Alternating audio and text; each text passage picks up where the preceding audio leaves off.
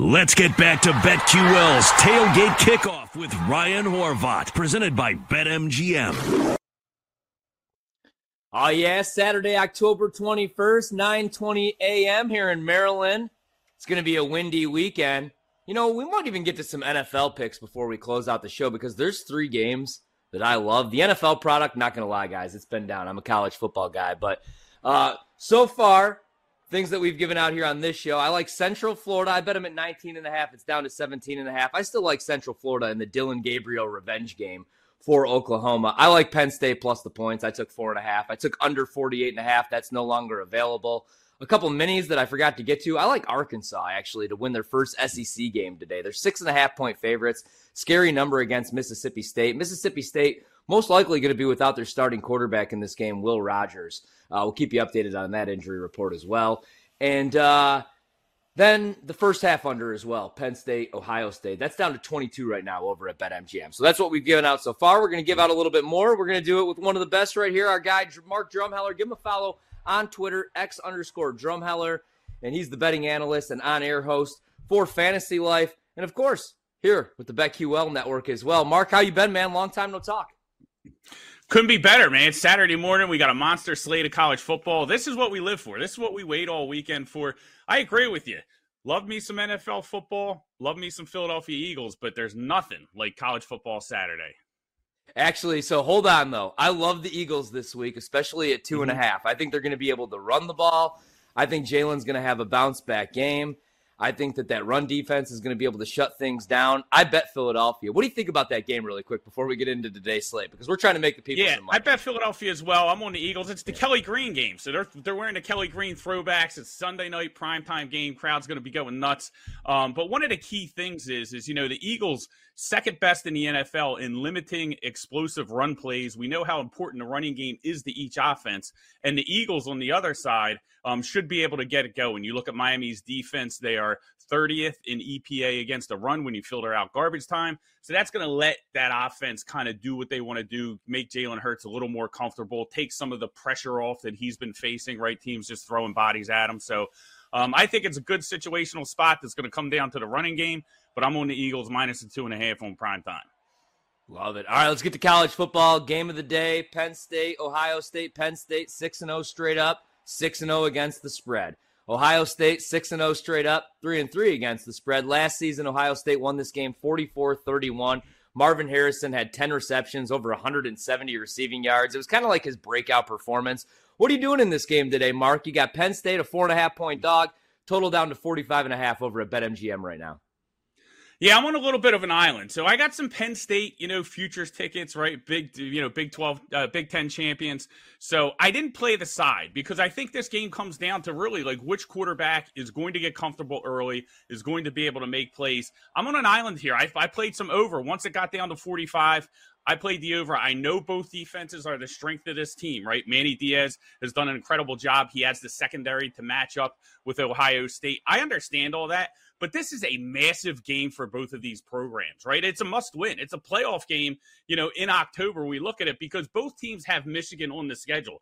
They don't want that to be their must-win game. They have to win this game right here. So I think both offenses come out aggressive. What aggressive looks like to Ryan Day might be a little different than what we think, but we haven't seen anything from Penn State.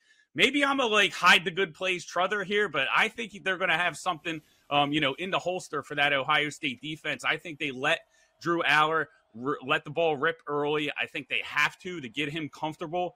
It's a hostile environment. It's on the road, but I think Franklin's going to come out aggressive here, and really try and attack this Ohio State defense, because if he doesn't and he just rests on his heels, I think it really puts him behind. Like on the road, that's tough.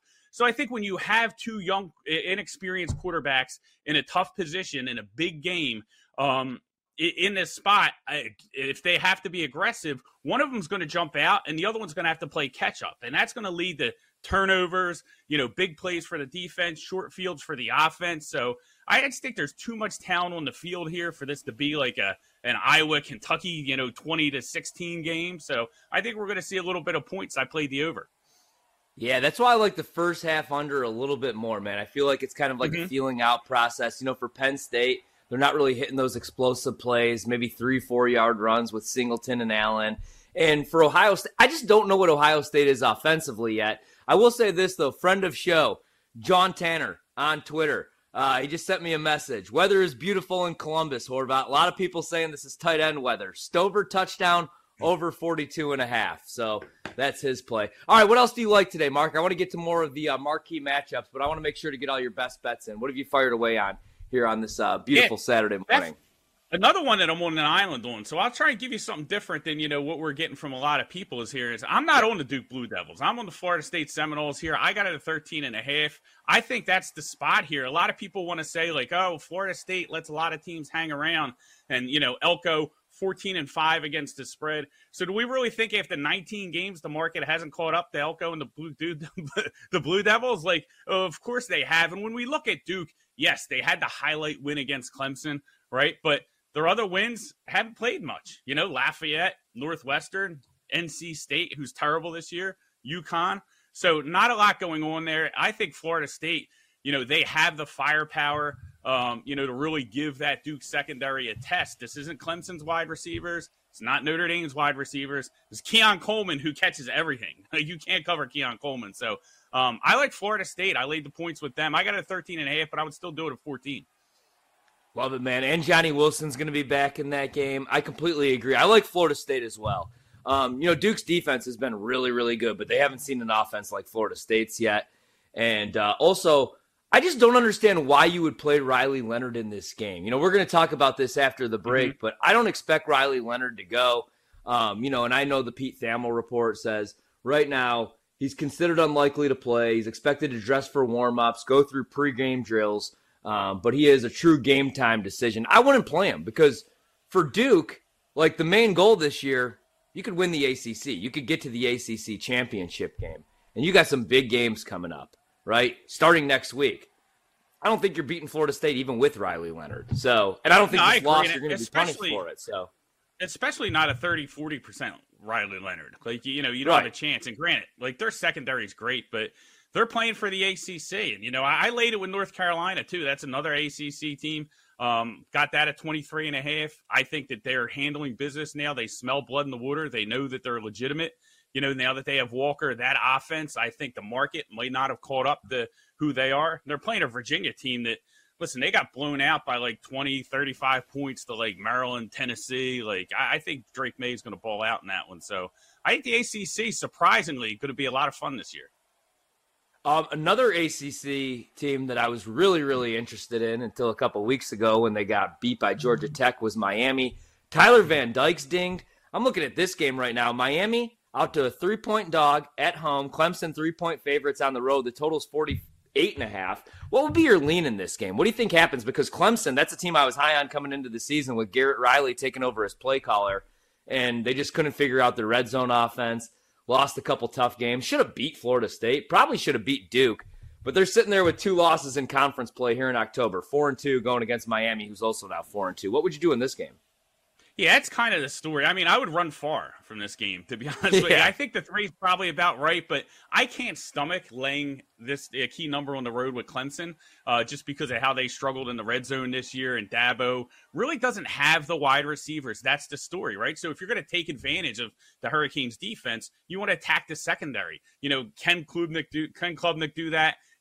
I'm not convinced, and but on the other side, I'm not betting Cristobal. I mean, after what they've been doing, I think he's like 2-5 as a dog since he got to Miami. Of course, last year was a disaster. So, all the results were bad, but I just don't know in a spot where he has to punch up against a better team if he can get the job done here. But it's more of like a matchup thing with me, which is keeping me off Clemson. Like, if they had wide receivers, if I thought they could push the ball down the field and really attack Miami where they're vulnerable, I would be all over them. But I don't know, man. Maybe if it comes off to 3 and if it's a 2.5, but I can't see Miami money coming in. So it's probably going to stick on the 3, and it's going to be a no bet for me.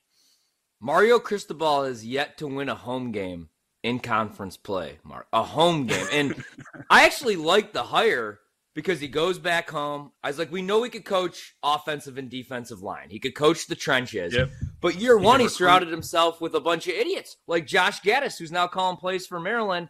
They let him retool everything year 2. So he brings in Shannon Dawson as the play caller, a bunch of smart football people, and they're still a 2-loss football team. Let me ask you about this game, all right? I bet USC early in the week at 5, and I didn't really like that number. We're out to 7. They're at home against Utah. They've lost 3 straight to Utah. Total in the game, 51.5. USC coming off their first loss of the season. Caleb Williams threw 3 picks against Notre Dame, as many as he threw all of last season. But Utah can't get anything going offensively. They scored some points last week, granted, against Cal. I think that says more about where Cal's at this stage of the season. What are you doing here, though, if you had to do anything? USC is 7-point favorite now at home, total 51.5. Yeah, I bet the Trojans. I've been betting them a lot this year. Last week, they let me down, obviously. That was just an awful game. Caleb Williams getting a little too comfortable, right? He's throwing off his back foot a lot, ton of interceptions. Finally caught up with him. Can Lincoln Riley get him back on track? I think he can here. I think this is a good spot. Utah on the road is not the same as in Salt Lake. Last road game, they lost to Oregon State, who's okay, by 14 points. They only scored 7 points in that game. So are they going to have the offensive firepower to get into at least the 30s, to keep this game close? I don't think so. I looked up offensive EPA just for kicks on these two teams. USC Trojans 9th, Utah 116th. So that's a pretty big gap for a 7-point spread here. So I took the Trojans. I laid it with them. I've been a little bit above market on them all year. Paid the price last week, but I think we get them back this time. I got one more for you. All right, Tennessee, an 8.5-point dog on the road against Alabama. Tennessee beat Alabama outright last season. 2 totally different teams this year. No Hendon Hooker. Total's 47.5. Tennessee on the money line plus 260. Bama minus 350 at home. What do you like here? Yeah, so I think this is one team that's finding out how to win with their quarterback, and another team that's finding out that they really can't win with their quarterback. And, I think the situation with Jalen Milroe in Alabama is much better than what it is with Tennessee and Joe Milton. I don't think that Tennessee offense is what anyone expected this season, and I think Alabama has the defensive pieces to match up with them. The secondary is getting healthy. So I like Bama here. I did not bet it yet. I still may get to the window on this one, but I would definitely lay the points at Alabama, especially in a revenge spot with Nick Saban. I just don't see Tennessee in a high-profile game where they don't have the edge at quarterback, being able to kind of stay competitive in this game on the road at Tuscaloosa. So I think it's roll tide. All right, actually, one last one for you, 60 seconds. Michigan down to 3-1 right now. They're the favorites to win the national championship. If you had to make a pick, if you had to make a bet today, who do you think the best team in the country is? Who do you think's hoisting the trophy at the end of the year? Man, that's a tough one, but I don't think it's Michigan. I have to see more from Michigan. I know a lot of people are anointing them, but listen, the Big Ten is going to be a grinder. They still have to play Ohio State. They still have to play Penn State, and they might not have all the plays anymore, right? So I don't know. I mean, that's a joke, but obviously, they're a good team. They're going to be right there, but did not like how they showed up in the big game against TCU last year. So I'm going to need to see a little bit more out of them. But I think it could be a team outside of the box. Maybe even, a Florida State or UNC can get the job done if they get in the playoffs. All right, Mark, so you're on the Florida State Seminoles tonight. Anything else you want to give out in about 45 seconds to the people before you head out and enjoy your Saturday? I think we covered a lot of them. Definitely on UCF as well with you. I took the big number there. It didn't get as good as number as you and won the 17.5, but I think when you have a top 3 rushing game against this Oklahoma defense that let up 5.9 yards to Jonathan Brooks, 5.8 yards per carry to Iowa State, I think they can stay within the number. So I'm with you on the Knights. Thanks so much, man. That's Mark Drumheller. Give him a follow on X, on Twitter, whatever we're calling it these days, betting analyst over at MB Fantasy Live. Does work with us here at BetQL as well. Enjoy the games today, man, and go Phillies. You too, Ryan. Good luck. Really good stuff with Mark Drumheller. All right, really quick before we hit the break, I was talking about this Minnesota-Iowa game, if you want to call it that. I do like the points with Minnesota. All right, PJ Fleck's 0-6 against Iowa. If he's ever going to beat the Hawkeyes, it's going to come this season. Minnesota getting a little bit healthier. They get their running back today, Darius Taylor. Iowa, one of the worst offenses in the country. I know that doesn't shock you guys, but they are last right now in success rate in the nation. Their backup quarterback, Deacon Hill, he's a big boy. He's been forced into action. Cade McNamara knocked out for the season. We got a 3-game sample size now of Deacon Hill. So far, 23 for 62 passing. He has a 37% completion rate, 262 passing yards in 3 games. Now he's going against this Minnesota defense. I know Minnesota's lost 3 games this season. They blew a 3-score lead to Northwestern. But Deacon Hill and that Iowa passing attack, I don't think they're going to be able to take advantage of that secondary. And Iowa, shockingly, can't run the football. 128th this season in success rate, outside the top 120 in rushing EPA. The total's 32.5. I think Minnesota at least keeps this game close. So give me the Gophers, plus 3.5. It opened at plus 4. That's the current price over at BetMGM. So we're locking in the Fighting Flex against Iowa.